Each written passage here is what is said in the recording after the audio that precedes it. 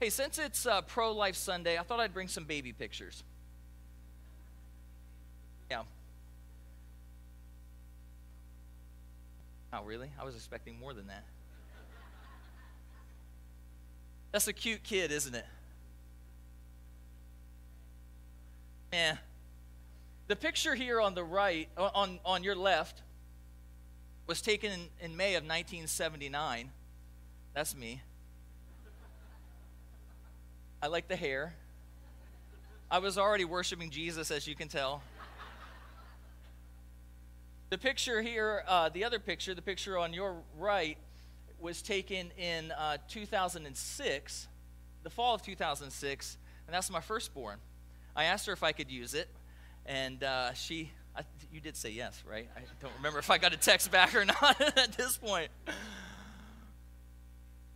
Several times throughout the course of their younger years, there would be a picture on the refrigerator, and somebody would come in and be like, "Oh, that's a really cute picture of Maddie. Where was it taken?" And we would respond, "Oh, that's actually Steve." You've heard the spitting image idea, right? Now, fortunately for her, I think as she's grown, she's gravitated more towards her mom, fortunately for her. But the spitting image idea, and you can see that in that picture. Like, there's my daughter, and there's my picture. And you look at it, and you can imagine that those two things would be confused. It's happened a few times in my life. One time, one of the family members, not too long ago, sent me a picture. And it was a picture of me sitting on a bench, and next to me was an older couple who were kind of like grandparents growing up. And I was like in my 20s, and they were sitting on the bench there together with me, and I don't know the context. And so I was asking the person to give me the picture. I was like, "I don't remember this picture being taken. Where were we?" And that's the Halfins, and I know we were sitting together, but I don't remember this instance. Where was it? And they said, "That's because that was your dad with them when he was in his 20s. And I literally am looking at the picture. I'm like, "That's me." And they're like, "No, that's your dad." One other example, we went home a few years ago, and I went into this little restaurant, tiny little restaurant.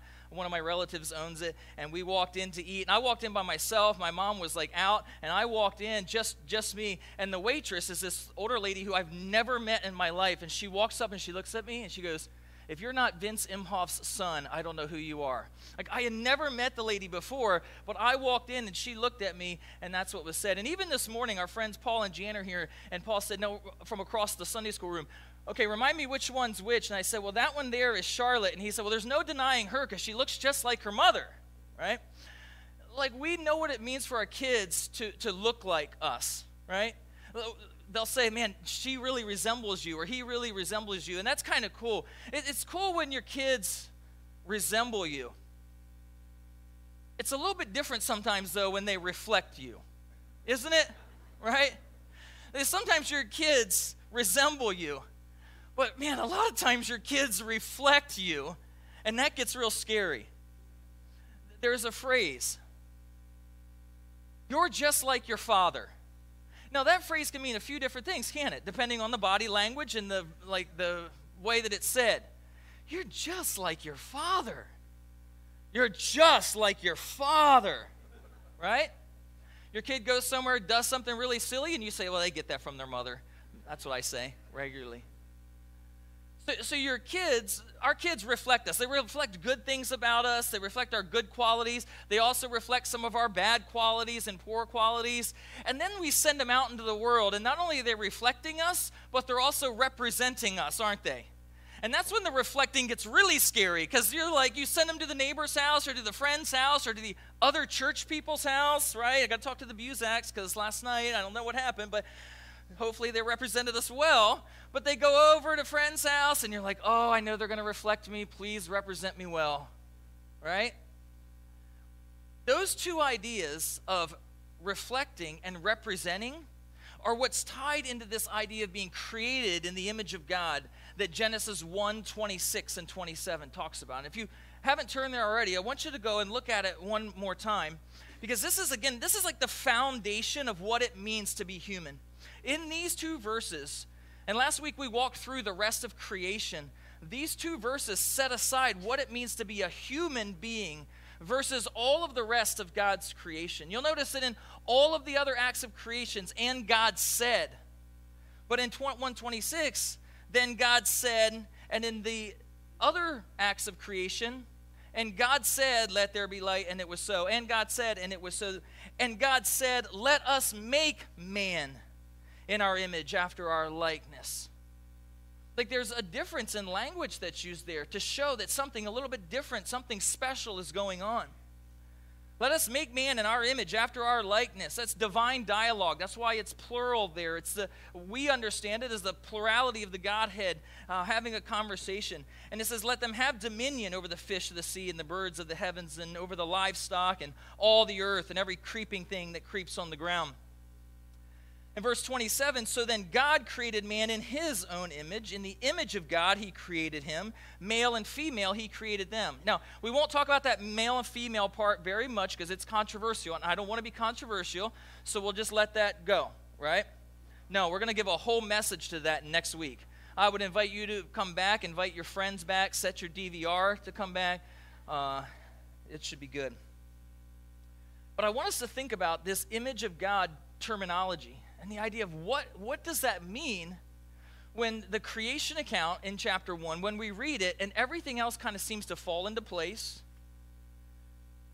and then we have something that looks a bit different when it says, God said, let us make man in our image. So I want to talk to you about what the image of God means, and this is kind of two parts. I want to unpack so we understand a little bit of like, what does that mean? If somebody walked up to you and said, what does this image of God thing mean?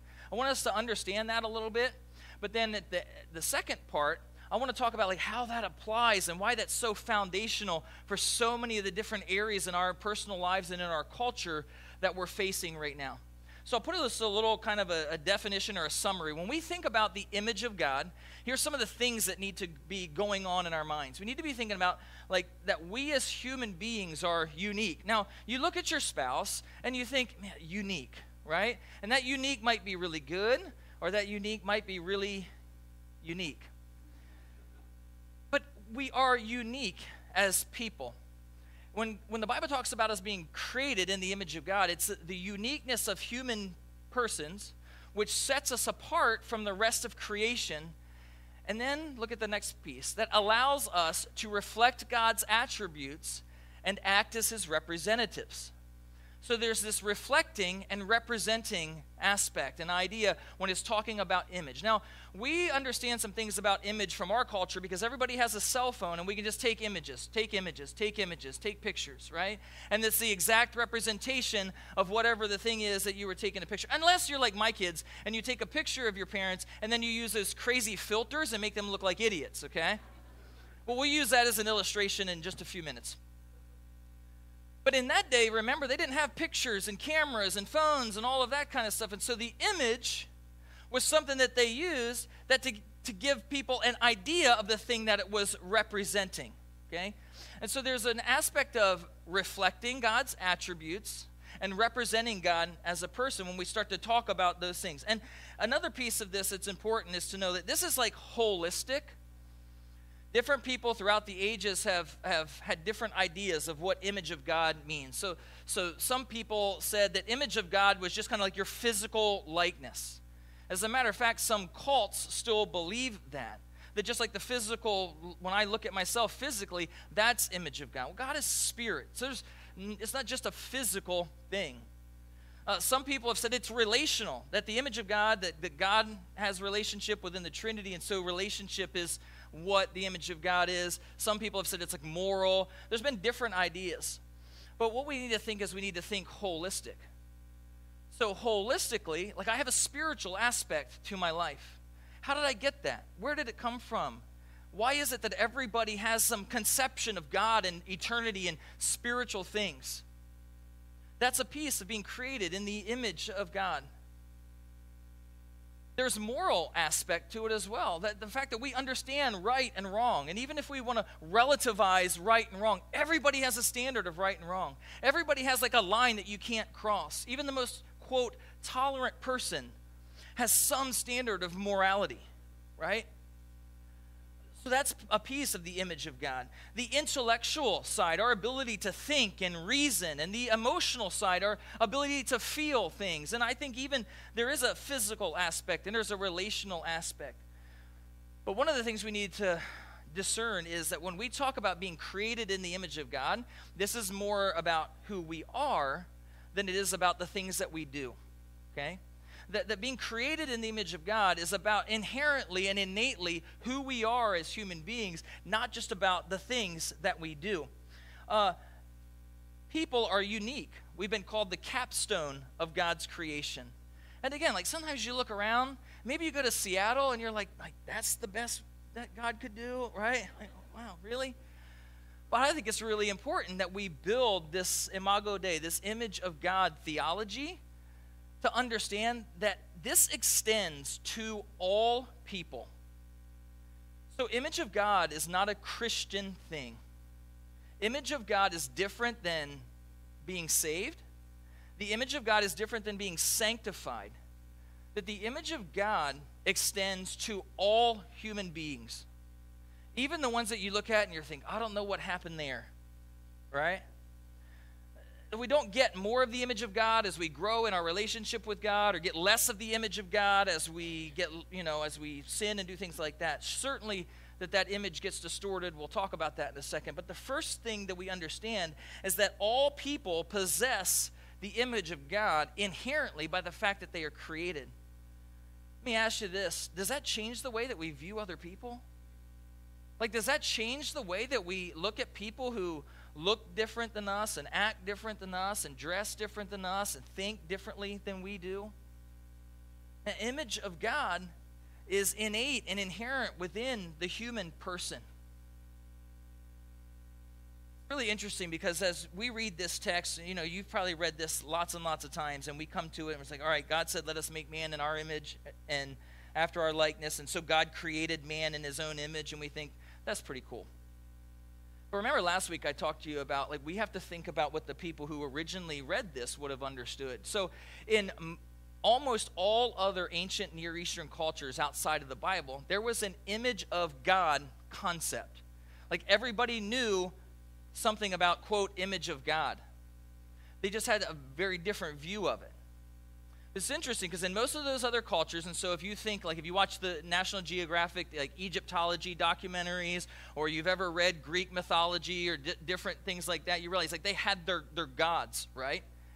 But in all of those different ancient Near Eastern cultures, what would happen is that they had, pharaohs or kings, and the thought usually went like this, that the deity, the god, came down and breathed or imputed his essence of being God into that king, step one. So then the king took on a godlike quality because they thought that the deity, the God, breathed his godness into that human king. Does that sound familiar at all? Genesis chapter 2, verse 7. God formed man from the dust of the ground, and he did what? Breathed the breath of life into him. That wasn't just a new and novel concept that Moses made up, actually. All of those ancient cultures and contexts had some idea that that's what happened, is that the deity filled the king with his godness. And then step two, then that newly empowered king / God was able to go and represent that God to the people. And he ruled as deity. That's why in all of these ancient Near Eastern contexts, the king or the pharaoh was known as the image of God, and they worshiped that person as deity. Didn't God say in chapter 1, verse 26 for man to have dominion and rule and represent? Both of those two pieces are parallel between those other cultures and what we see in the creation account. But there's one really incredible major difference. In each of those other contexts, the God breathed into the man, into the king.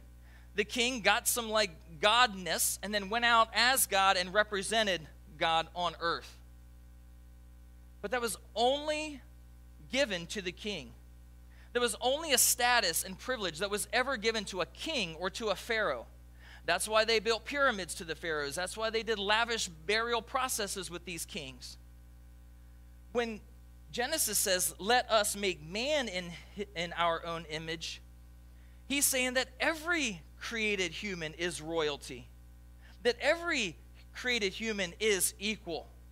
In that day, the Pharaoh was God, and you worshiped the Pharaoh as God. And if you got called to die for the Pharaoh, that was even better. But God said, no, we are all kings. We are all queens. We are all equal in that way. Wherever that earthly king wanted to establish his authority, do you know what he did? They didn't have Fox News back then. I know it's a shock to a few of us today, but they didn't have Fox News back then. They didn't have social media back then. They couldn't put up posters and say, this is who this God King is. So they took their image and they put it on different places. Like they created an image that looked like them in some way, that was to go out and to reflect them and was to represent them. And wherever that king or Pharaoh wanted to have authority in his realm, he sent out his image. Hang on a minute. If I'm the image of God, and you're the image of God, and everybody in this room is the image of God, does that mean that we have some responsibility as well? Absolutely. That's tied into this idea of the image of God. The image of God also means, when you read that, the image of God means that we have communion with God. That God wants to have a relationship with people, right? Like you are known by God. He wants to know you,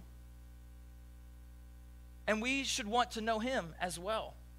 All of those things are a piece of what it means to have the image of God.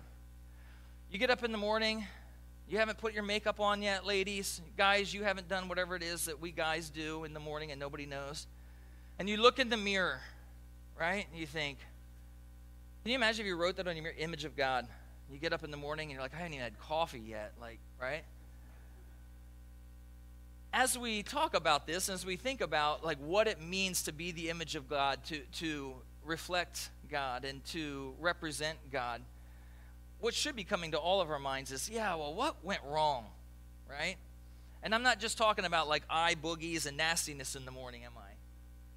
That if man was created in the image of God to reflect God's attributes as best that man possibly can, and we were created to be God's representatives on earth, like what went wrong?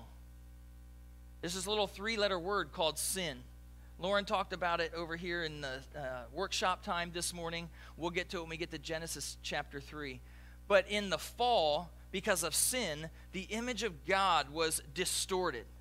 Now, I didn't think about it till right now, and I really could have done it. But the girls will take a picture of me, and they'll use some weird, like, filter, and it makes my face go like crazy. Right? Parents, have you experienced this with your kids? And that's why they can't have social media accounts. Amen. Right? Because that stuff's getting posted online and it never comes back. But that image gets distorted. It doesn't do what it's supposed to. It does not reflect me. I don't look like that. Right? That doesn't represent me well when it goes out all over social media. No. Sin does the same thing with the image of God. It distorts. Now, we don't lose the image of God. Sin didn't destroy the image of God in people. We don't lose that image of God. But what it does is it definitely like distorts it. Let me tell you, that's what's really so sad as we get into applying this and getting practical with it. That's what's really so sad about some of these different things that are going on right now, where people are physically changing their body, where people are changing their gender. And I won't give away too much from next week because we'll talk about this. But this is not sad just because of what it's doing to that person. It's sad because of what it's doing to the image of God. And not just physically, but emotionally and spiritually and morally.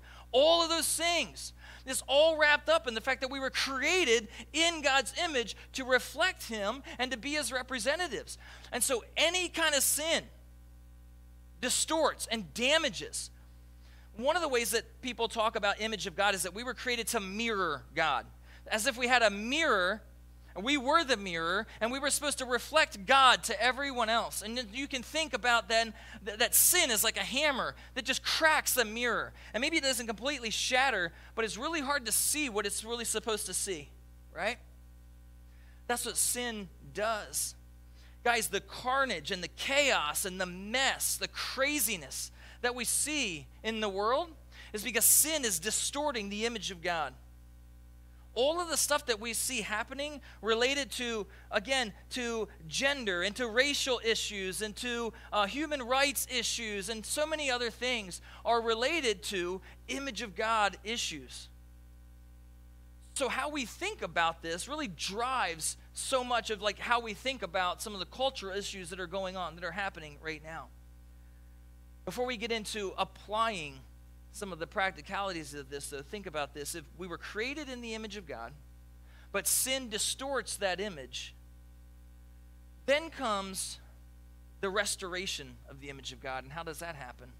That can only happen through the person who was the perfect image of God, who is the perfect image of God, God the Son, Jesus Christ, who came and took on human flesh. Jesus is how the image of God is restored. That is a piece of the gospel. That when you accept Christ, that Christ was and is God eternally, that he came in the form of a man, took on human flesh in the incarnation, that he died in our place for our sins, and he rose again and defeated sin. That the restoration of the image of God is then available. And that's how the process starts. And so when I become a Christian, I start that restoration process. Now, is it perfect? Do I wake up day one and look in the mirror and think, perfect image of God? No, absolutely not, right? But that process begins. So if you're not a Christian, that's like step one. You were created in the image of God. Sin has distorted that image. The restoration process begins by you accepting Christ as your Savior. That restoration process will be a work in progress until the second coming of Christ, right? And part of that, the end times and all the things we think about with that, is the restoration, full restoration of the image of God. So all of those are pieces that we think about when we think about the foundation of humanity, us being created in God's image. Now, I'll turn the page in my notes to the more controversial side of things. Is that okay? Let's talk about why that's important.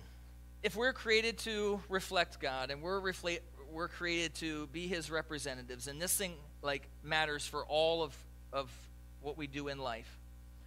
I'll give you 3 different ways that I think this places that this impacts and is important. The first one is the sanctity of life.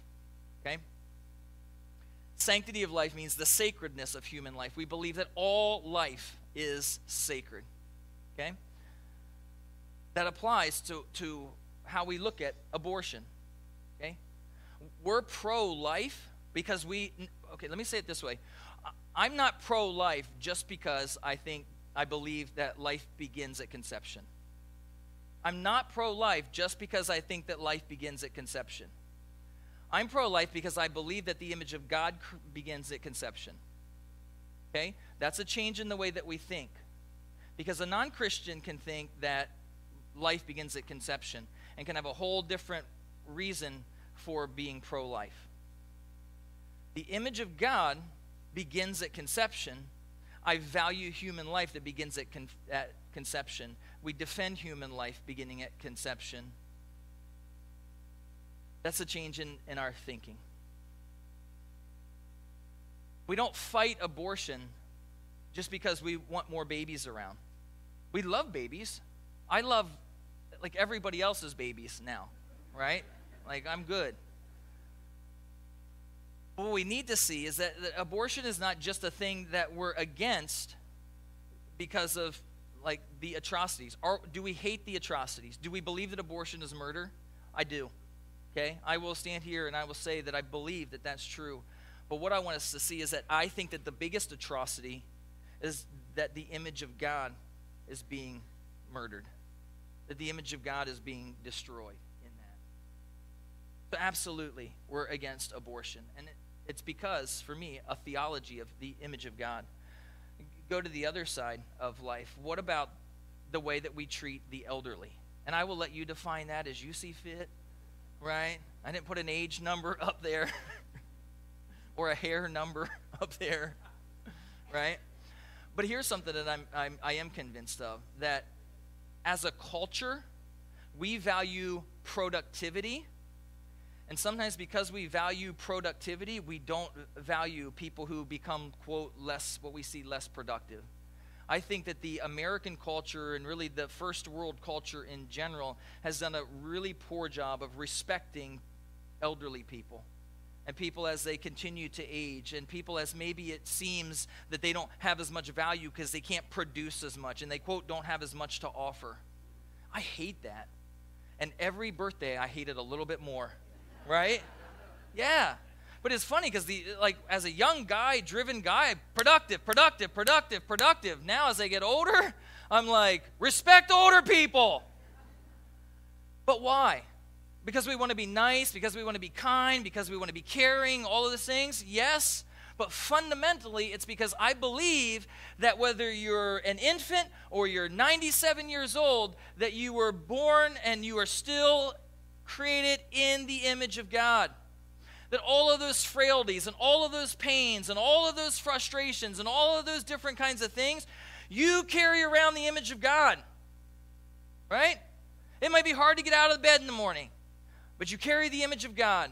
And here's the thing for some of you. You think like my time is done, I'm kind of like coasting to the end. No, you're not. We need you.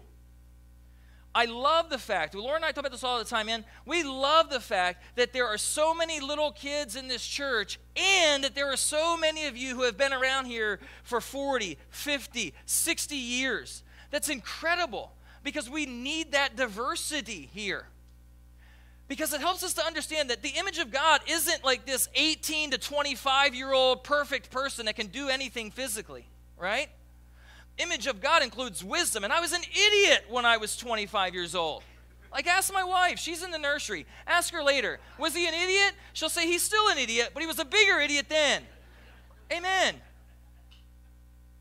But the way I understand the image of God, if you're 85, 90, 95 years old, some of you may be watching online because you can't even get here. I need you to know that you still are God's representative, that you still reflect God, and we all need to see that. Amen? So you're valued.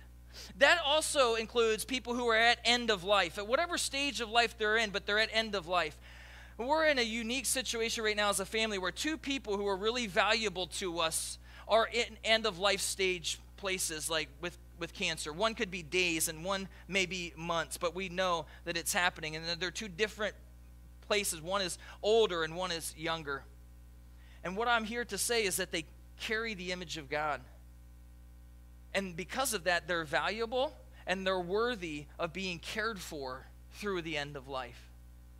You see, Christians have traditionally been the people, you want to talk about abortion, like before we had abortion clinics and all of those kind of things, back in the day they did something called exposure. You had a kid and it had a deformity, you didn't want the kid, it was the wrong gender, you took it out in the woods and you just sat it down and walked away.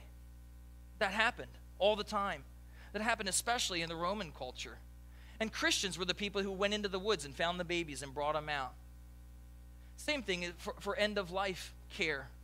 Like Christians have always been there and been the people who have cared for these people. People with disabilities, whether they're physical disabilities, mental disabilities, whatever, people with disabilities. Christians should be caring for those people. Why? Because all of those people are created in the image of God. And it affects, and I'll talk about this in a minute, but it affects the way that we do social activities. Because we actually believe that those people are carrying around the image of God, and so we have a responsibility to continue to care for those people. All human life is sacred. Not just the productive human life, not just the attractive human life, not just the wanted human life. All human life is sacred, okay? And here's maybe a funny illustration to help us to think about that, okay? A couple Sundays ago, we had to take the dog to the emergency room. He's 8 pounds. Some people say he's a cat, but he's got a better attitude, so he's a dog. When you take your dog to the emergency room, okay, when I take my dog to the emergency room, you know what question I lead off with? How much? Right? A few years ago, my wife had to take me to the emergency room to get my appendix removed. You know what I was hoping she didn't ask, Mark? right? You see, I take my wife to the emergency room. I take my kids to the emergency room. I'm leading off with help, right? Help.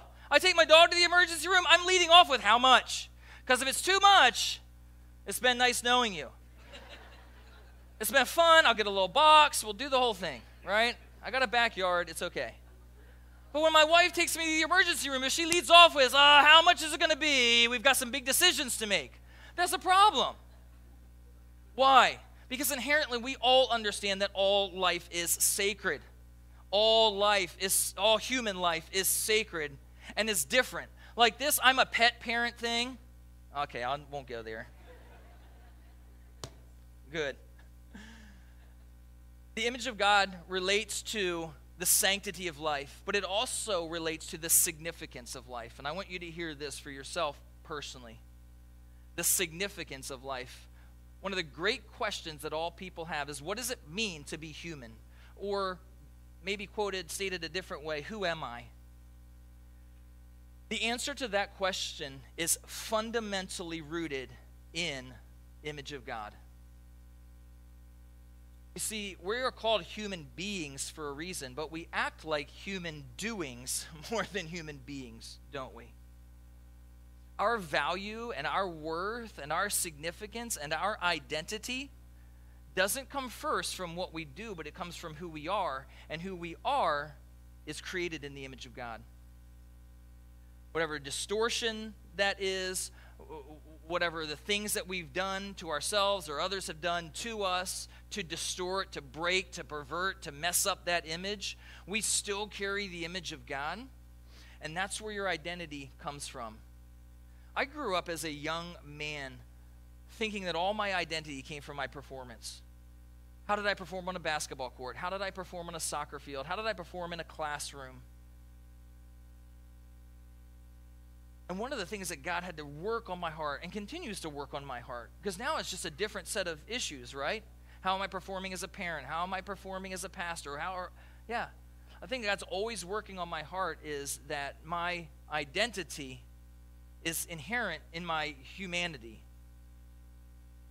It doesn't come from my performance. It's not derived from how good I am at something. You realize how freeing that is. Like some of you carry around these deep-seated issues of identity because your whole life you've been trying to measure up. You've been trying to measure up to mom or trying to measure up to dad or trying to get someone to be proud of you. And I want you to be free from that. Like that song, I'm no longer a slave to fear. Man, I'm no longer a slave to fear. Why? Because I am a child of God. I'm created in the image of God. Like that goes a long way towards starting to work on and unpack some of our identity and value and worth issues. You know what else it does? It keeps us from seeking identity in the wrong places. And this is one of the problems and the struggles that I have with so much of secular psychology that is like man-focused. That your identity comes from not your need of everybody else or your performance for everybody else, but you just need to actualize yourself. You guys, we're not going to fix our identity issues until we work on our image issues. And I'm not talking about my image of how I feel about myself. I'm talking about the image of how God sees me. God created you in his image. God sees you as that. Does it hurt God when we distort his image? Absolutely. But we're still created in his image. I showed you that picture up there for a reason, right? That young lady is always going to carry the image of dad around with her, for better or for worse, right? And her value in my eyes has nothing to do with how nice she is, how kind she is, how good she is, how well she does on her grades or any of those things. It all comes from the fact that she's mine. She belongs to me. She's reflecting me. You're a child of God. That's where your identity comes from. That's where your significance comes from. The third piece that, again, might be a little more controversial is that I believe that not only does this image of God thing affect the way that we look at the sanctity of life and our significance in life, but it also really impacts the way that we do life in society. like in this world that we live in our culture and some of the things that are going on. And I'm going to give you some specific examples. The fact that I'm created in the image of God and that all people are created in the image of God impacts how we approach social justice. Now, social justice is a big issue right now. Caring for the poor, caring for people who are hungry, caring for people who are physically and emotionally hurting. And social justice is important. Anyone can do social justice. But when I look at that from the perspective of the image of God, it changes things. Because rather than just giving handouts, when I see somebody in the image of God, I realize that they have dignity. And the most dignifying thing I can do is not just give them a handout. Did you know that giving somebody a handout doesn't do anything to bring dignity? But when I give them a hand up, that shows their dignity. That gives them dignity. Social justice isn't just about giving people handouts, but it is about providing a hand up. It is about saying, you know what, if we're going to fix some of these issues, we have to think about not just how we can pour more money into the system, but how can we help people get back on their feet. And I understand that that is a huge task, right? You start to talk about mental illness and the homeless issues and some of those things. Man, I understand that even in the city of Puyallup and some of the people that we're talking to, like, I get that that is a huge issue. But I believe that the image of God impacts how we go after that issue. Because we want to acknowledge the dignity that's supposed to be there if they're really in the image of God. And I don't want to try to fix the problem in a way that's just going to be even less dignifying. You just keep pouring money into the system and just keep pouring food into people's lives, and we don't acknowledge image of God and help them help themselves out. The most dignifying thing I could do for a homeless person is to help them get back on their feet and then have them as a productive member of society. That's dignifying. That's honoring the image of God in their lives. So that's social justice. What about racial equality? That's kind of a big deal right now. Have you noticed that? Like, there's a lot of stuff in the news about racism and racial equality. We hate racism. You know why? Because racism directly attacks the image of God. Racism directly attacks the fact that all people are created in God's image, that they're here to reflect God, that they're here to represent God. And the amazing thing is that when we get a picture of what this world looks like and all the differences in races and ethnicities, it gives us such a broader understanding of who our God is. Like, he created all that, right? He didn't just create this like homogenous group of American people, like all over the world.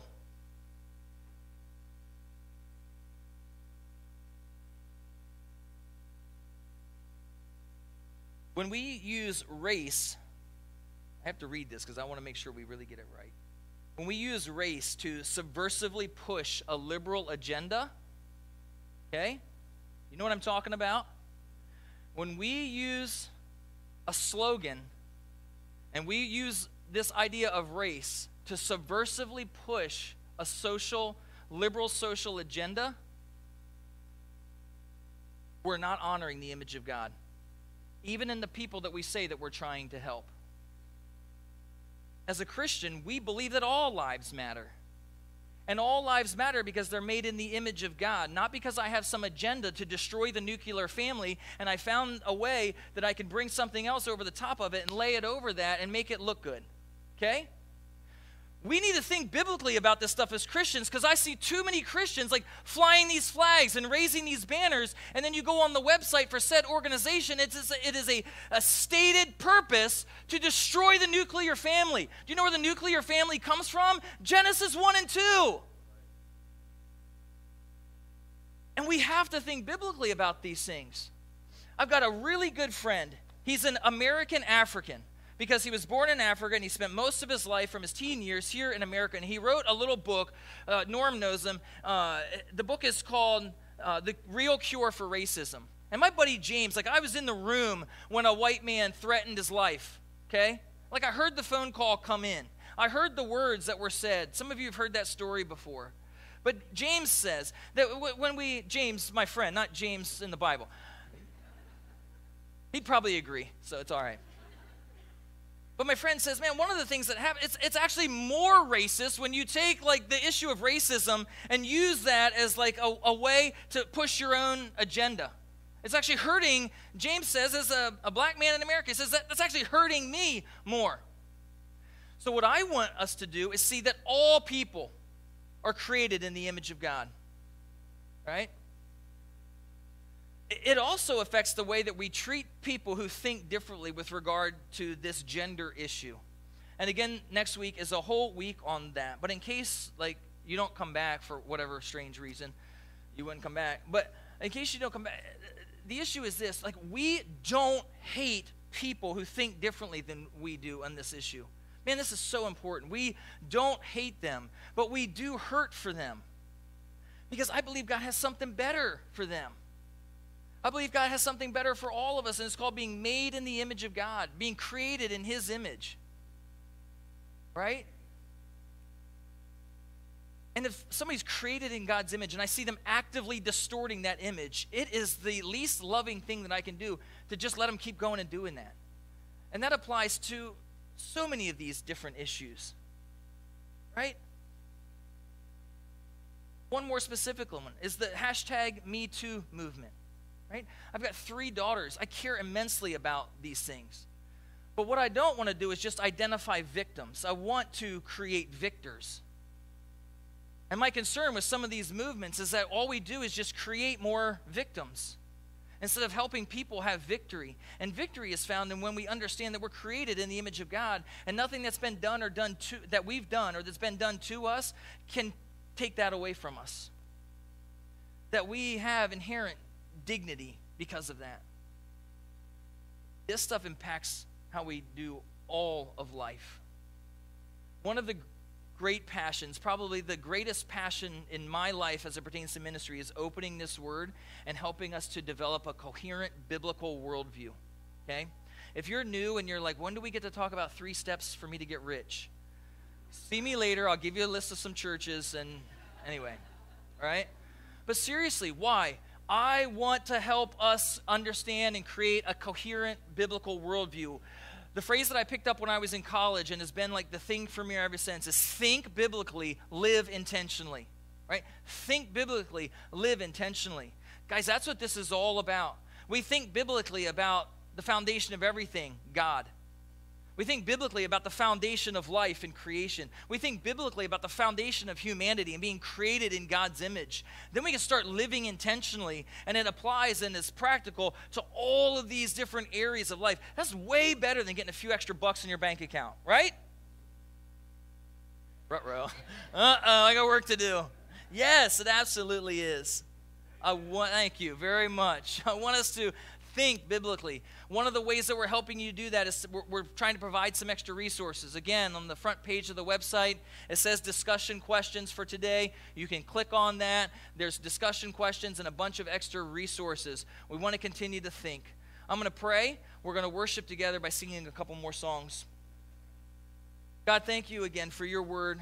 Thankful that we can take strong stands on tough issues, not because we have an opinion, but because we have the truth of your word. In the days ahead, I pray that you would help us as church leaders to continue to think about how that applies to specific areas in life. God, that we would think well, think clearly, most importantly, that we would think biblically. That for anyone who's going to call this church home, that we would be serious about the way that we think about these issues, and especially how we think about ourselves, having been created in your image. God, there's somebody here today who's hurting. And I pray that this understanding that they're created in your image would comfort them. There's someone here today, God, who's doing things, who are distorting deeply. We're all doing it. But someone is here who is deeply distorting the image of God, and I pray that you would bring them to repentance and acceptance of your Son, Jesus, for their salvation. God, as we worship today, help us to worship knowing that you love us, you care for us, and that we're significant. In Jesus' name, amen.